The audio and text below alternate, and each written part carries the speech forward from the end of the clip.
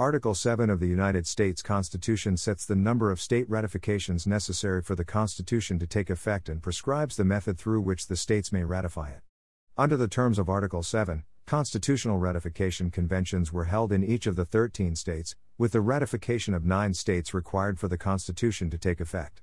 Delaware was the first state to ratify the Constitution, doing so on December 7, 1787. On June 21, 1788, New Hampshire became the 9th state to ratify the Constitution, ensuring that the Constitution would take effect.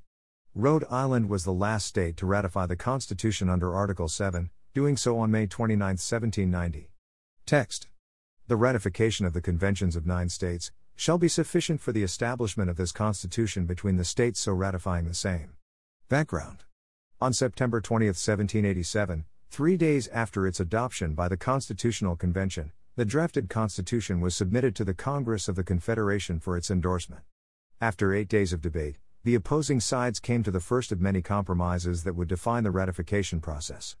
The Confederation Congress voted to release the proposed Constitution to the states for their consideration, but neither endorsed nor opposed its ratification. Ratification.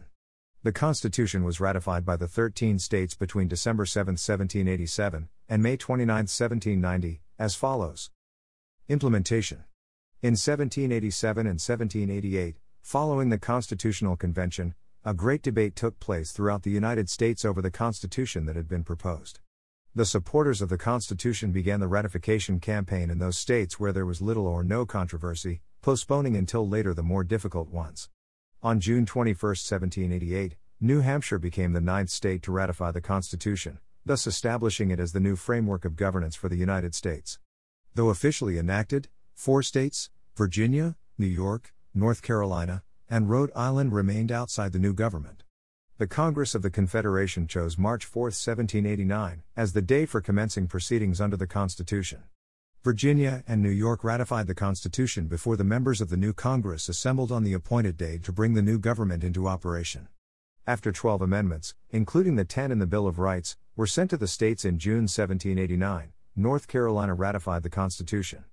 Finally, Rhode Island, after having rejected the Constitution in a March 1788 referendum, called a ratifying convention in 1790. Faced with the threat of being treated as a foreign government, it ratified the Constitution by just 2 votes. The text of this podcast is sourced from the Wikipedia Foundation under a Creative Commons Attribution, Share Alike license. The written text has been altered for voice presentation.